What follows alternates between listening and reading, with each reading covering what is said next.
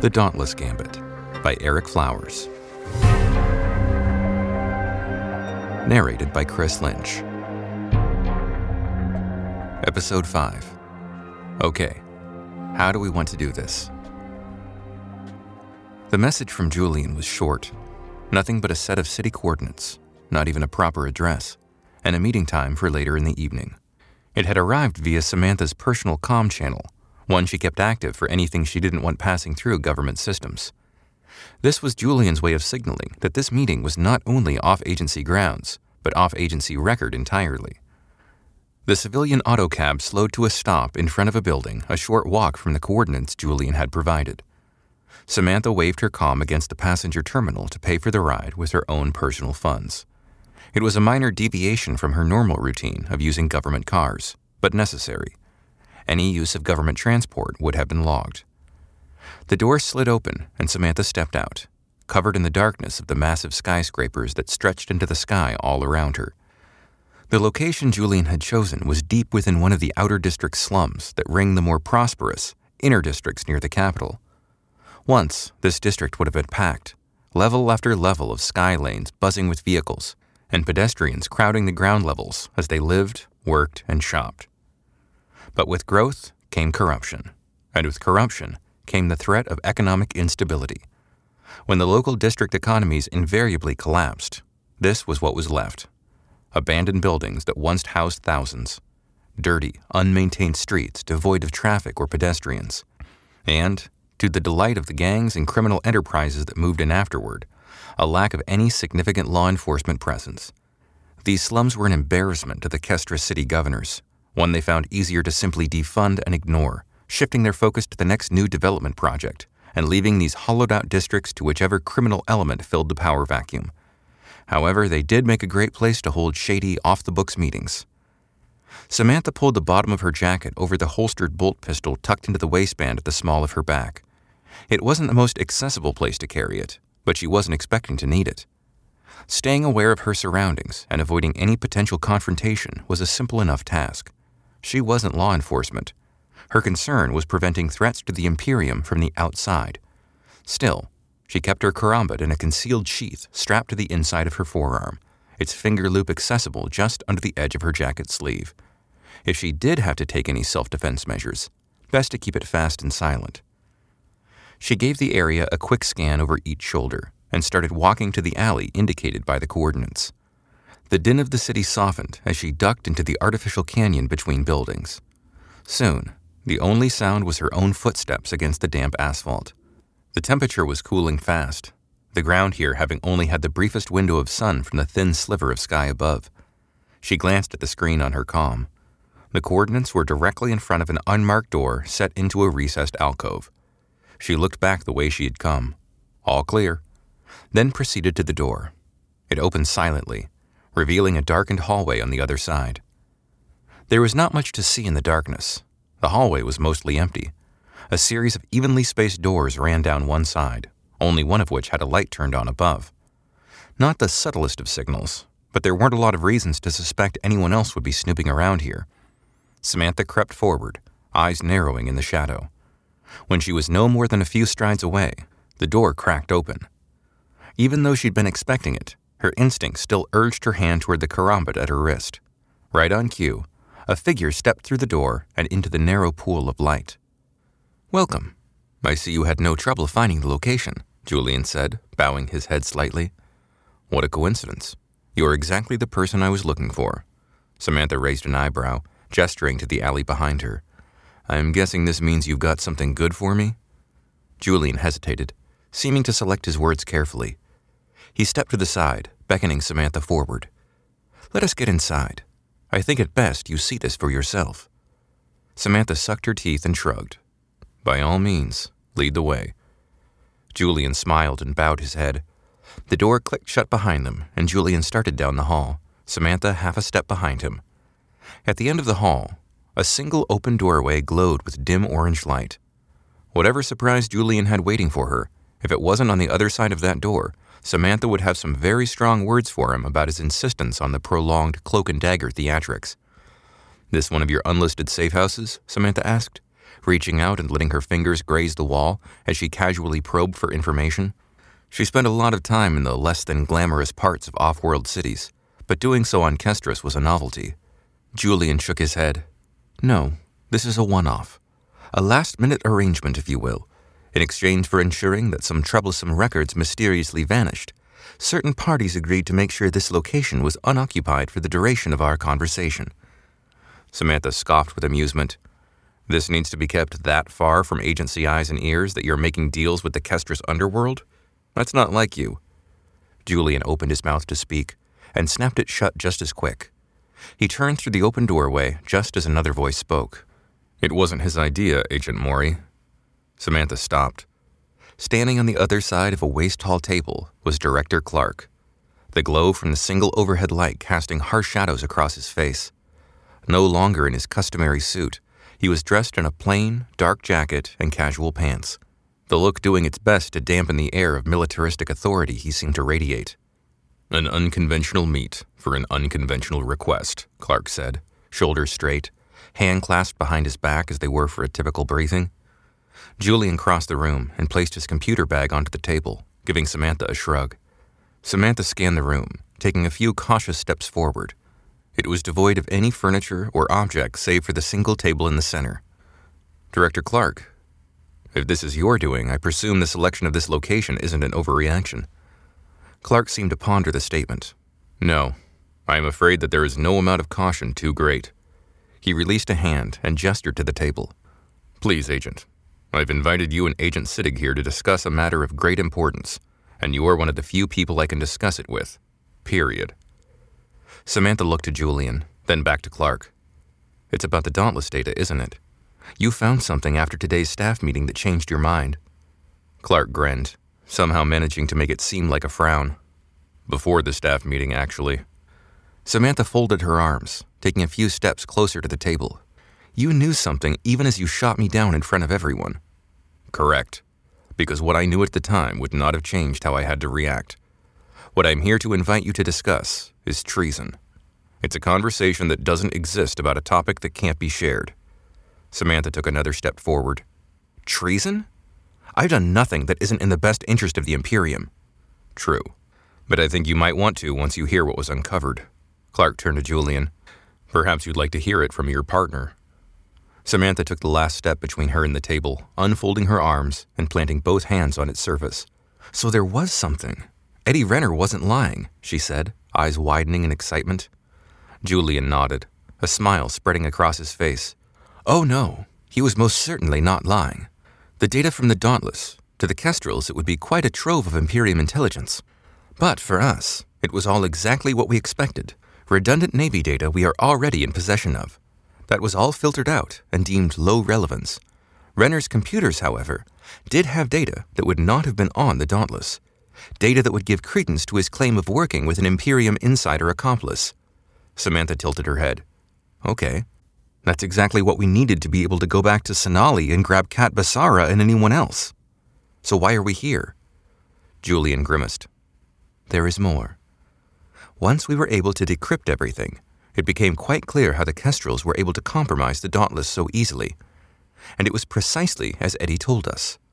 They were in possession of legitimate access keys that would allow them to render the Dauntless disabled and unable to respond to a threat. As far as the Dauntless was concerned, it was receiving instructions directly from Central Navy Command. Its systems were told to power down by an authority whose privileges it did not have the protocols to deny. Clark frowned, his voice bitter. It was a total compromise. Propulsion, weapons, life support, artificial gravity, all of it. The Kestrels had everything they needed to shut it down remotely and leave it helpless. Samantha's fingers gripped against the table. This is outrageous. How could an attack like this even be possible? If a Navy warship can just be turned off like that and left adrift? Samantha exhaled, staring down at the table. Emergency systems are automatic and not connected to the ship's main grid. And a ship in total shutdown would still have pressure suits, more than adequate small arms.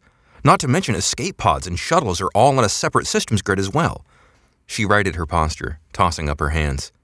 Just skip to the end of the story where you make the connection for why we're here. She waved at the room, instead of back at command, because it seems we have more than enough to go after whoever we need. Samantha caught herself before she finished her statement. They'd let her reach the conclusion on her own. She closed her eyes, speaking through a sigh. You don't want anyone in the agency to know about this. Clark scoffed, though Samantha did not feel it was directed at her. Not just the agency. Julian leaned forward. You see, Samantha, what was discovered in the analysis was something so unusual, I halted the process and brought the matter to the director immediately. I ordered Agent Siddig to pull it from agency systems and run it somewhere else, where the information could be kept discreet until we knew what we had. Hiding intel from our own people? Covering that up is bad, but not exactly treason, Samantha said. No, Julian said. But once my analysis was complete, I erased all traces of our find on Sonali and any of the additional evidence recovered from the Dauntless, tampering with agency data to lead anyone who may explore it down a diversionary path. Again, under my orders, Clark added. Samantha huffed in exasperation. What's the missing piece? Why are we here tonight? Clark opened his mouth to talk, but said nothing. Instead, he took a half-step back. He looked at Julian and remained silent. Julian's demeanor hardened, the amiable smile he seemed to always have fading. He reached into his jacket and pulled out a folded sheet of paper, appearing to admire it for a moment before placing it on the table in front of Samantha. She slowly reached for the sheet and picked it up, feeling the texture of it under her fingertips. Paper, Julian's little quirk. No computers, no networks, no way to intercept it other than by getting hands on it. Putting pencil to paper bordered on paranoia, but when information needed to be kept away from digital eyes, it was still the simplest option. Samantha unfolded the sheet, expecting to read it, but saw only an unbroken string of letters and numbers, hundreds and hundreds, all written in Julian's neat, geometrically precise handwriting. It must have taken him hours to transcribe by hand. She nodded at the characters. I'm sure this is important, but I'm only an analyst as a cover story. Being more of a shoot-and-stab type, what exactly am I holding? An encoded message? Is this what Eddie had? Julian's eyes were fixed on the sheet. No. It is not a message or any sort of information, at least not any that a human could understand. It is a signature, an encrypted, non-reversible form of digital authority. Julian paused, an eager grin returning. Or one might look at it as the signature of ultimate digital authority.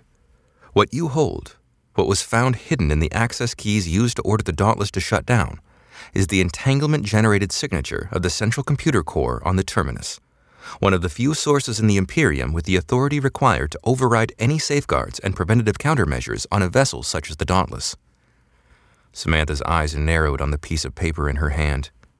Wait, the Terminus? Fleet Marshal Gallo's flagship?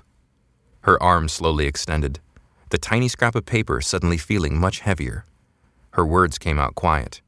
Now she understood why Clark chose this place. How would the Red Kestrels get a hold of something like this?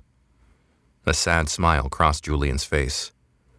This is where it gets, let us say, complicated. Oh, it's plenty complicated already, Samantha said, unamused. Julian continued. It is not something that should be able to be stolen. Signatures like this are maintained on air-gapped computers, no system connections, shielded from broadcasting errant wireless transmissions, locked behind multiple physical entry checkpoints requiring biometric authorization. Julian placed both hands flat on the table as if to emphasize his final point. It would have to have been physically obtained by someone with access to the central computer core aboard the Terminus. Samantha gently laid the paper back onto the table. You're saying someone, or more likely multiple someones, if the depth of conspiracy you're suggesting is accurate, breached the Terminus's computer core, a pragmatically impossible task, then stole that. She gestured to Julian's paper. Which they gave to the Kestrels, which allowed them to take over the Dauntless? She pressed her fists against her hips. If the Kestrels have that, then what? Julian held up a finger. I do not believe the Kestrels still have access to the Terminus signature. It was used to prepare their attack vector, yes, but they would not be able to reverse engineer it. When the signature is applied, it cannot be unapplied. He pulled the pencil from behind his ear. The Kestrels were given only the graphite left behind on the page, but they were not given the entire pencil. Finally, something makes sense. This isn't even remotely within the Kestrels' capabilities. We couldn't pull this off. She folded her arms and bit the edge of her bottom lip, looking to Clark. You're saying it wasn't the Kestrels? Clark nodded, a single, curt nod. You're right. The Kestrels are scapegoats. We think they are simply the tip of the spear. His expression hardened. The working hypothesis is that it was taken by someone with access and enough authority to not raise suspicion. We don't know why. The Dauntless is a single corvette, insignificant to anyone capable of orchestrating this. The risk is not commensurate to the reward, and that is why it concerns me. Samantha shook her head. It was never about capturing the Dauntless. The three of them all stood silent, letting the statement hang in the air. Clark finally spoke. This is where the treason comes in. If the agency acknowledged this, created a case, anyone involved would be warned and be able to adapt. Samantha placed a finger on the paper, pinning it to the table. We're sure about what this is. Julian clasped his hands behind his back and paced around the table. At first, I was not. I knew we had found evidence of a signature, and I could tell it was critical, beyond top secret. So I validated it against all the top-tier keys in the Imperium Naval Security Database. Nothing. So I tried again against the entire Imperium Intelligence Key Store. Nothing again. Stronger signatures signed for weaker ones. So I needed to keep moving up the chain. Samantha beckoned to Julian. Eventually something worked or you wouldn't have that. Why not get to that part? Yes, right. I was wondering if maybe I had made too big of an assumption. Then, the thought occurred to me to check on the last link in the metaphoric chain. To generate a signature like this requires a quantum core. So, I accessed Central Imperium System Intelligence. Just accessed? Julian shrugged. Well, I may have breached some systems in the interest of Imperial security. Acting on orders, of course. Samantha grinned. I got that. We've moved from suspecting our own people to hacking our own people in the course of a single conversation. Please continue. I prefer to think of it as doing excellent research. But yes, I accessed Navy security records on the last usage of a quantum core to generate keys, and saw that the Terminus computer core was on the list. Samantha's eyes widened, and the signatures matched. No, Julian stated proudly. Samantha slapped her hands on the table. Julian, when does this story actually tell me what you found? Right. With nothing else to do, I simply tried using it. I took some encrypted data transmissions from the Terminus and used the signature to order my cloned Navy systems to legitimately decrypt them, recreating the same conditions for where the Dauntless systems did not resist the commands given to it. I must say, I was quite surprised when it worked. Samantha nodded to the slip of paper. What is stopping the Kestrels from doing what you did and repeating the same method used on the Dauntless elsewhere? Julian gestured back to his pencil. They do not have access to what created it. They cannot scrape the graphite from the page and turn it back into the pencil that wrote it. The quantum science behind it is even beyond my understanding. But think of it as a cloned backdoor key. It should not exist, neither in principle nor practicality. Samantha looked back down at the piece of paper. Backdoor key. So there's a compromise inside the house. Clark exhaled. No. There's not a compromise in the house. The compromise is the house. Terminus itself is compromised, as well as high-level officials in the Navy, and likely our agency as well. We can't take this information back to anyone because there is no one we can trust to take it back to. Samantha took a slow breath, tapping her fingertips on the table. We may be a little outmatched here. Indeed. Clark paused. There's something else. Samantha sighed. Of course there is. 2 years ago, I sent an agent to work deep cover within the fleet, reporting directly to me. They're a sleeper, hand-picked, exceptionally gifted. No alias, no cover. Everything about them is legitimate. I recruited them straight out of the Naval Academy through the Rosewood program, made sure they ended up stationed on the Terminus. They blended in with the crew, been promoted, received commendations. I'm the only person who knows who they are. You've been working the Navy all along. Whose side are we on again? Clark growled, his face looking as if it had aged 10 years since the conversation had started. It was necessary. Gallo had to be watched. One man with that much power and the cult of personality that follows him, he sees himself as an institution, has for as long as I've known him. The Navy, the Empire, they're just props to him. Samantha's words were hushed. You think the Fleet Marshal is behind this? Clark shook his head. I can't say. For every suspicion that points to this being part of Gallo's ambitions for power, there's another suspicion that points to it being a setup for someone looking to thwart those ambitions. The man is hated by many, but feared by more. What about the sleeper? If they're on the terminus, they could be of use. Never been activated. Their only orders are to stay observant, check their activation protocol, and maintain the appearance of normalcy. Clark paused. Given the nature of their orders, we have no way of communicating any of this to them without risking exposure. But they were recently promoted to a security clearance that would give them access to information very close to what we're talking about. Samantha clicked her tongue. Let me guess. They were promoted around the time that this key was intercepted, making them an ideal, triple agent? That's right. You think they might have flipped? Clark lowered his eyes. I have no data from which to draw any conclusions. Double agents are duplicitous by nature. You send someone to work the other side, it influences them, and, well, there's no predicting what could have transpired over the last 2 years. All right then, Samantha placed her hands on the table. Here we are. What's our move? Clark cast a glance to Julian, then placed his fingertips lightly on the table. The director, battle-hardened veteran, was stalling. Samantha folded her arms and shifted her gaze to Julian. I am guessing you've already agreed to whatever he's about to suggest. Julian nodded. Of course he had. And Samantha knew both of them already expected her to agree to whatever they'd cooked up as well. Okay then, Samantha said, leaning forward to mirror Clark's posture. What's your proposal? Before we continue, Samantha, I need you to know that I've selected you and Julian for this very specifically. Samantha noted his switch to first names. I want you to work this situation from the outside. We can't trust anyone here. Well, Director, if you can't trust anyone, why do you think you can trust me? Clark's mouth broke into a rare hint of a smile. I've got plenty of agents who have worked the Kestrels. Only one has a cachet of trophy scarves. Samantha shot an accusing look toward Julian. Her partner shook his head in denial. Clark held up a hand. Relax, Agent. I can trust your desire for stopping them to keep you from being dissuaded. I keep a close watch on my best, and that's what you are, one of the best. This is why I want you to drop everything and disappear. Drop everything I'm working on? I've got contacts working for me in 3 different systems on 6 active ops.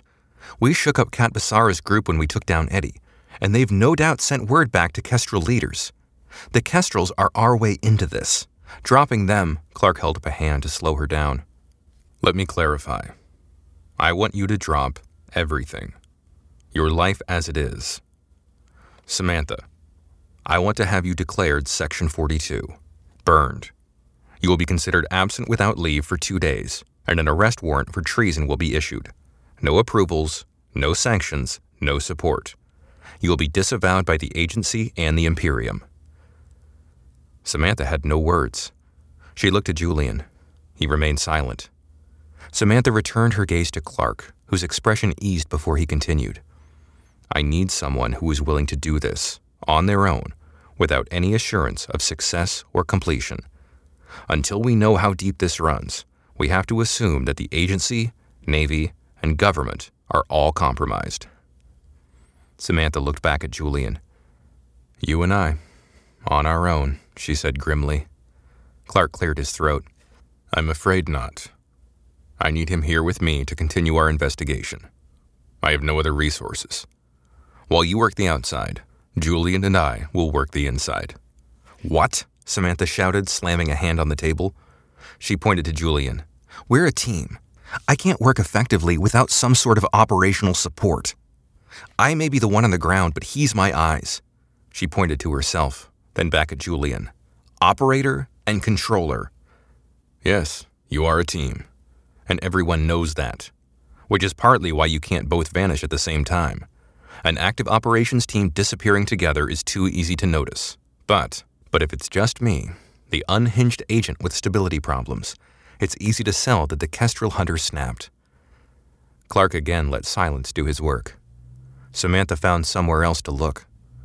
The reasoning was logical, an admission she was okay letting remain unspoken. Clark spoke, an air of confidence in his voice. You know the Red Kestrels as well as anyone. You're resourceful, connected, and have very few personal ties here on Kestris. If anyone can vanish effectively and succeed at this mission, it's you." Samantha frowned. The highlighting of her stark personal life stung, though she appreciated that he attempted to pad it by saying very few instead of the more accurate count of none. Julian retrieved a computer out of his bag, laying it on the table. He lifted the screen and turned it toward her, pointing to the scanner pad near the keyboard. "This is a clean box. I assembled and loaded it myself. It has never been connected to any system, has never been out of my sight." He gently tapped the top edge of the screen. "There are several all-new identities in here, and credentials to accounts scattered throughout the sector. You will have enough to improvise. I presume that is seized money that never made it into Imperium accounts?" Julian smiled. "Bad money put to a good cause. I have also included a dead drop protocol. If we need to contact you, a message can be sent without either side knowing the to or from. Do not attempt to reach out on your own. Presume the director and I are being monitored." Julian took a step backward and clasped his hands behind his back. "Place your fingers on the pad, and it will be irreversibly linked to you. Not even I will be able to get back in." Samantha bit her bottom lip. Clark had made the right choice. All three of them knew that. Her first responsibility was to protect the Imperium by any means necessary, even if that meant protecting it from itself. And if no one was watching out for her, it also meant no one was watching her. Total freedom to act. Isn't that what she always wanted? The ability to operate with total free agency? She straightened her posture and placed a finger on the pad. She never really had a choice in any of this. "Okay, how do we want to do this?" Clark grimaced. "Total compartmentalization. You turn around and walk out that door without telling us a single thing you are planning." What's up, listeners? Eric here. Episode 5 is one I've been really excited to get out because it's where the plot finally takes a turn that I hope neither the characters or the readers or listeners were expecting. You and them both have made it through the dreaded setup part of the story. This is where the characters and you following along finally get to see what the rest of the story is really going to be about. If you're into terminology, this is the promise in the promise of the premise. The premise itself being what kicks off in episode 16, which is almost ready to be recorded by our wonderful narrator, Chris. The final editing and recording of the Act 1 finale is happening right now. That's episode 14 and 15, which will be a double-length release. I can't say anything to spoil it, but I will just say that things are going to get crazy. If you're listening to these episodes as they're posted, I have to give you an extra special thanks. I'm watching the stats come in about people who are subscribing to the podcast and listening to it as they come out, and you're what keeps me going and lets me know that there are people out there listening to this. If you want to get emails to see the stuff early, go subscribe at ericflowers.com and you'll get the notices directly from me via email. And if you've made it all the way through episode 5 and are enjoying the show, I would love to get a star review from you on Apple Podcasts. That's all for now. Thanks again, and episode 6 is coming Monday, June 16th.